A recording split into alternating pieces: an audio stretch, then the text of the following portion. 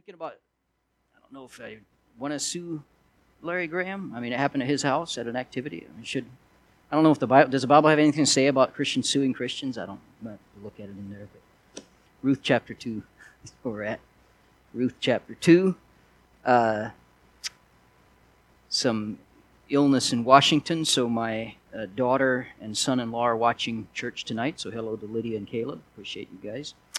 And Ruth chapter 2, we're talking here, this is really the third week, and I really am determined to finish up this section on this recompense or reward. But it's Ruth has begun to get a reward. She doesn't think she deserves it, which is it's just a blessing to see when people are grateful. I was just talking to Brother Nick about this yesterday. It's actually someone in our church we've been helping, and just super, super grateful, just always so thankful. And, you know, I'm sure you feel the same way I do. You crawl over glass to help people like that. Where then there's some folks that are expectant, and they're entitled, and you never hear thank you. They just kind of expect the things to happen to them. That's not the one you want to help as much. Now, Brene Brown said what separates privilege from entitlement is gratitude. And so Ruth was very grateful, but she needed some reassurance, and then Boaz gives it to her. We're just overlapping a little bit from last, but he gave her some reassurance here, and he gives her some praise for her performance in coming to Bethlehem. She had made some great decisions, and she had conducted herself in a godly way. I want you to go look at verse number 11. And Boaz answered and said unto her, It hath been fully showed me all that thou hast done unto thy mother-in-law since the death of thine husband, and how thou hast left thy father and thy mother in the land of thy nativity, and art come to a people which thou knewest not heretofore. This is in response to her question, why are you doing this for me? I'm a stranger. I don't deserve this. And so he then brings back her testimony. We talked, I think we started on this last week, or last time we were together, but her care of a Jew, that was the first thing. All that done to the mother-in-law. She didn't come to Bethlehem for vacation. Okay, she came to help care for Naomi and to assist her in her needs. Then her coming to Judah, how she had come to a people that she didn't know and had left her father and mother, left her leaving family. Obviously, is not an easy thing to do, but you'll not do much for God if family ties come before God. I'm grateful for people that will go where God wants them to go. I mean, we have folks like that in church. I think of my wife is the only one of 7 children that doesn't live in the same state as her parents. Never has since we've been married. We traipsed kind of all over the place and serving and ministering in different churches and going to the Lord once. Esther, came to South Dakota for Jeremy nonetheless, and serving up here. And it's a blessing though, because it's not about what I want or the family comes first, but the Lord comes first. And so those are good testimonies. Abraham had to leave his relatives in order to serve God. So Matthew 10:37, He that loveth father or mother more than me is not worthy of me. He that loveth son or daughter more than me is not worthy of me. Now we talked about this a little bit Sunday. When you see those type of verses, we're talking about priorities here. And also it's a good thing for us to remember in the Bible terms of emotion or terms of comparison. So, like Esau have I hated, Jacob have I loved, Esau have I hated. He didn't hate him as in we would say we hate somebody, but it's a comparison term. He that hateth not his father and mother is not worthy to be my disciple. We're not to hate them, but in comparison. That's what the Bible is referring to there. Then her confidence in Jehovah was his third thing that he mentioned. The Lord God of Israel, under whose wings thou art come to trust. She had forsaken the heathen gods of Moab to worship the God of Israel. So she didn't only leave Moab geographically, she left Moab theologically. And this was important. This was really her most important move here, following the Lord. Notice also that this was evident. Boaz didn't have to ask if she trusted in Jehovah. He knew it hath been fully shown me. That means they had been talking about it, and her testimony was well known. Now, we go on down, and this is where this chapter, this recompense, we're at the third part 3, I guess you'd say, in recompense. But the Lord recompense thy work, and a full reward be given thee, verse 12, unto thee of the Lord God of Israel, under whose wings thou art come to trust. so this is his prayer for her future reward. The Lord recompense thy work. That shows the source, where it comes from. Boaz prays for God to reward Ruth with blessings, and no one blesses like God blesses. Amen? He often blesses through human agents. He's going to do that here through Boaz. By the way, when you ask or pray for somebody that God would bless them or God would provide a need for them, don't be surprised if maybe God will use you to do it. And this is what he did for Boaz, and he was the human agent for her reward. Now, I often think of James 2:16, and one of you say unto them, depart in peace, be ye warmed and filled, notwithstanding ye give them not those things which are needful to the body, what doth it profit? The modern vernacular for this is, I'll be praying for you. Adios. That's the way we would say, depart in peace, be ye warmed and filled. Let's take it sometimes a step further. Sometimes God wants us to do that and help actually provide the need. Secondly, not only the source of it, the Lord, but the size of it, a full reward be given thee of the Lord God of Israel. The emphasis here is the word full. The Hebrew word translated full means complete, finished. He prayed that Ruth would be given all the reward due her, that her cup would be filled to the top, and as the psalmists say, runneth over. She had been full in her dedication to come to Judah. Now, he wanted the full consecration to bring a full compensation. Full obedience brings full reward. Remember the story? I've heard preachers take others to task, and it's questionable, but I like the passage in the New Testament where Jesus tells Peter to throw down the nets. Remember that story? And Peter didn't want to do it. He says, we fished all night and caught no fishes, that song in Sunday school. And so didn't want to do it. Then he said, nevertheless, at thy word I will let down the net. Jesus told him to let down the nets. Peter let down the net, and the net broke. I'm simple-minded, but I kind of feel that there were 2 nets worth of fishes in one net, because Jesus said throw down the nets, and he threw down singular the net. And what happens when your net breaks? You lose fish, obviously, so partial obedience brings partial reward. And I think you can see that in that passage there as well. So, if we feel sometimes like we're short on reward, let's remember that we need to be full on obedience and check that part. So then look at verse 13 as we read on here. Then she said, let me find favor in thy sight, my Lord, for thou hast comforted me, and for that thou hast spoken friendly unto thine handmaid, though I be not like unto one of thine handmaidens. This, when grace is offered, grace needs to be sought, more grace. Ruth did just that. Boaz spoke of these favors he had for her. She quickly asked him for more favor. Grace to her encouraged her to ask for more grace. Now, this is true for us as well. John 1:16, of his fullness have we all received, and grace for grace. God's grace is always needed, always necessary. And let's always continue to ask him for it.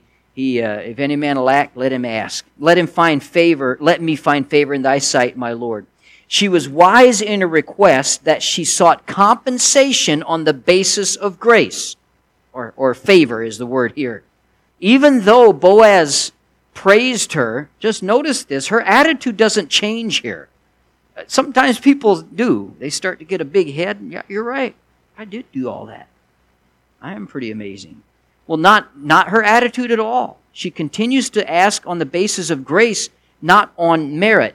It makes no difference how much people might brag on us or praise us. We never need to get to the point where we think we deserve it, ever.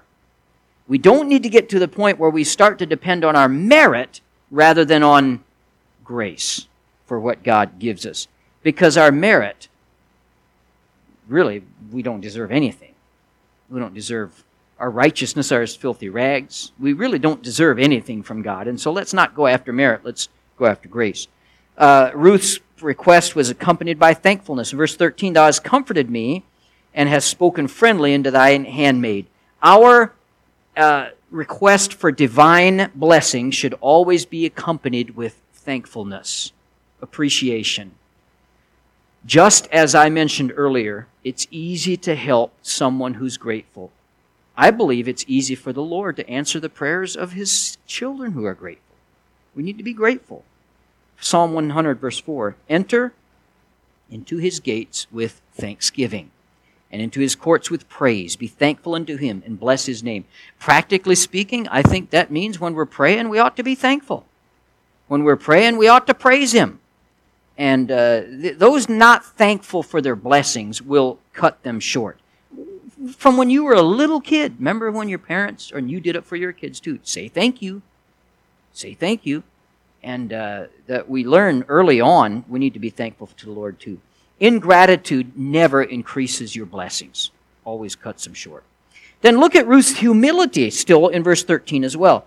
I be not like unto one of thine handmaids. In spite of all the praise, Ruth still doesn't become proud. It shows here that she does not see herself better than anyone else.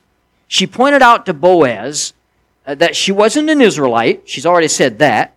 And that she was a Moabite. Paul told the saints in Philippi in Philippians 2:3, let nothing be done through strife or vainglory, but in lowliness of mind let each esteem other better than themselves. That's what Ruth's doing here. By the way, I read that verse and I always have to stop and pause just to think, can you imagine a family or a church where every member esteems other better than themselves? Stop and think about that type of environment. I mean, we'd all be tripping over each other to serve each other, It'd be a different environment than it is. So, this bit of biblical instruction, one of the reasons it's so hard to see in a day and age like this is it competes with the self-esteem thinking of the day. And the buzzwords that float around that talk about all that self-esteem, humbleness, humbleness, humility promotes character. Self-esteem does not promote character. So get this here. When Ruth said, I be not like one of thine handmaids, I think that's interesting. She unwittingly calls attention to the very thing that drew Boaz's attention to her in the first place. She wasn't like the others. She was special. There's something about her to the point that Boaz took one look and said, who is that person? We can assume she was probably a pretty girl, and that sometimes gets the attention of a man, but still, he went beyond that because he was very interested in her character. And that struck a chord in his heart. Now, the reward mentioned here for Ruth is twofold, food favors and field favors. I'll just look at both of them real quickly. In verse 14, at mealtime come thou hither, and eat of the bread, and dip thy morsel in the vinegar. And she sat beside the reapers, and he reached her parched corn, and she did eat, and was sufficed, and left. You know what this was? This was their first date, right here. He just asked her out on the first date, and she evidently said yes because they ate a meal together. Boaz is a type of Christ here, all throughout the book he is, but in his invitation to come and eat. Christ come and dine, John 21:21, is like Boaz's come and eat. And it's a blessing to see those likenesses. But Ruth was a gleaner, and she was given both of these by Boaz. Ruth sat at a meal with the reapers, and she was a gleaner. Shouldn't have been there. She was below their status. This wouldn't be normal. And Ruth had been humble, and humility, as we've said over and over in this series so far, humility precedes honor. Proverbs 15:33, the fear of the Lord is instruction of wisdom, and before honor is humility. I think that verse has popped up in every single lesson about Ruth that we've had. We just see that all over her. She had taken a place lower than the maidens of Boaz. Now she's elevated above them. Let God lift you up. Man, if we could just grasp that. Instead of focusing on our promotion, if we would focus on our just obedience to the Lord, let Him promote us. Then verse 14, eat of the bread, dip of thy morsel in the vinegar. And he reached her parched corn. Bread and vinegar, parched corn was on the menu. The bread was a hard, dark bread of that day. The vinegar would be like a sour wine type sauce that the bread was dipped in. The parched corn was roasted heads of barley grain. And so he was treating her to a meal, a good meal in that day. She did eat, the Bible says, and was sufficed. He satisfied her appetite. She did not go away hungry from Boaz's table. Again, another type. Nobody will ever go away hungry from Christ's table. This was demonstrated in His earthly ministry even. Did you ever notice the times Jesus fed people? Matthew 14:20, they did all eat and were filled. Luke 1:53, he hath filled the hungry with good things. John 6:26, you did eat the loaves and were filled. Remember when in John 21, when he fed the disciples, got a fire going, cooked some fish for them when they came to the shore. Christ satisfies unlike anyone or anything else. And of course, we can go down that road of men trying to fill that desire in their heart with everything else in the world, but only one that satisfies is Christ. And then, see, after she was sufficed, she still had food left on her plate. She didn't waste the leftovers. She got a doggy bag. Took it home and shared it with Naomi. Chapter 2, verse 18, she gave her, that's Naomi, that she had reserved after she was sufficed. Okay? Doggy bags are biblical. Amen? When they come and say, would you like a tray to take that home? That's what Ruth did here. Took it home to Naomi. This sharing was another act that showed her character, her generosity, her love in her heart for both for Boaz for Ruth and then Ruth for Naomi. Remember when Joseph gave Benjamin more food? It kind of showed his special love for him, and here's Boaz already doing that for Ruth. When the Lord gives, He gives liberally, and that's a blessing. Then verse 14 again here, through 15, she did eat and was sufficed. And then it says, verse 15, when she was risen up to glean, Boaz commanded his young men, saying, let her glean even among the sheaves, and reproach her not. Now, I just want to point one thing out here. Could Boaz not just have given her a bag of grain and sent her home? I mean, here he's letting her back out to the field, back out to the sweaty, hot work, dusty work. And he did tell them, drop, I love this term, handfuls of purpose. Drop those down there. Handfuls of purpose. That's in verse 16. And let fall also some of the handfuls of purpose for her, and leave them that she may glean them, and rebuke her not. He could have just gave her the grain, but still, and by the way, he's being very generous, giving her these handfuls of purpose, but yet she has to be out there, still working, still about her duty, still doing what she's supposed to be doing. And what a picture we have for that. God is still doing this for His people. He still puts that handfuls of purpose out there for us. But He doesn't often, in my life anyway, He hasn't brought it and dropped it in my lap when I'm kicked back in the easy chair. Okay, it's when you're working, when you're faithful, when you're doing your duty, you get those handfuls of purpose. And boy, we could spend a long time on that, but I'm not going to. Then the fact of it showed Boaz's wisdom. It wouldn't promote her character if he just gave her a wagon load of grain and sent her home. His charity was not at the expense of work. I think this is important. God's, I don't believe, is either. I don't believe the Lord just... Somebody said God feeds the birds of the air. Jesus talked about that. But He doesn't put the food in their nest. They got to go out and hustle. They got to go out and find it. The early bird finds the worm. I always said that to our children because I like getting up early. None of my kids have liked getting up early. So I always tell them the early bird gets the worm, and then they turn it around. Yeah, but the early worm gets eaten, and you just can't win with kids sometimes. But here, the charity doesn't come at the expense of work. Charity does not promote laziness. The right kind of charity doesn't. It shouldn't discourage those who are working hard already. That's why it bothers me to no end. We went to, my wife particularly likes the salad at our Applebee's. So I took her over there for lunch the other day, and they're closed. Why they're closed? They can't find workers. Do you know why they can't find workers? People are still collecting unemployment checks. And that's not the right kind of charity. I'm not against helping people when they're down and out. We got jobs all over the place where they can't hire people because they're still getting checks. And that's not, I don't think that's the kind of charity that God would have us to have for people. So he gave her charity, he helped her out, but she's still working for it. This promotes character. How did Ruth respond?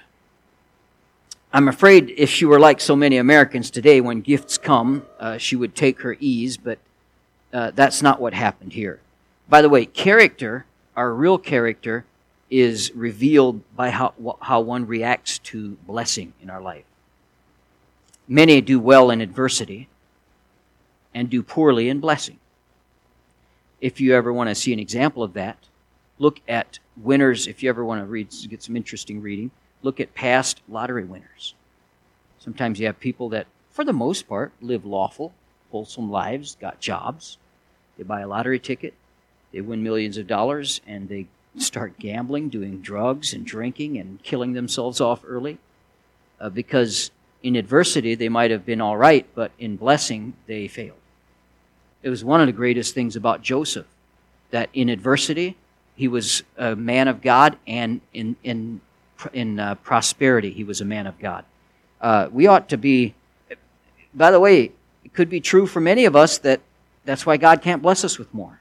Just a thought. So, the response of Ruth is different, though. She went to work. Verse 15, and she did, verse 15, when she was risen up to glean, right after she had finished eating, she got up, went back to work. The eating was not an end in itself, but to give her strength to continue her work. So she used the blessing to prompt her to duty. I mean, am I making connection here? We could go all kind of lessons on that scripturally speaking, biblically speaking for us. I mean, we don't get blessing just for the sake of blessing. We get blessing so that we can do more for God with it. So this brought, by the way, all the more blessing to her. So she uses blessing to work more and then gets more blessing for that. Inaction means a lack of blessing. Sitting around never does anything for us. We need to get busy in some way for God. She also worked lengthily. Look at there, not only promptly, but lengthily. Verse 17, so she gleaned in the field until even. Ruth took advantage of the opportunities that were afforded her. And she worked a long time, worked all day long. Have you ever heard the phrase, when opportunity knocks, it's often dressed in work clothes? I've seen that before. When I've watched my kids, I always encourage them when they need money for something that they pray for work, not for money. They pray for an opportunity to make it, because that's how you're going to get it.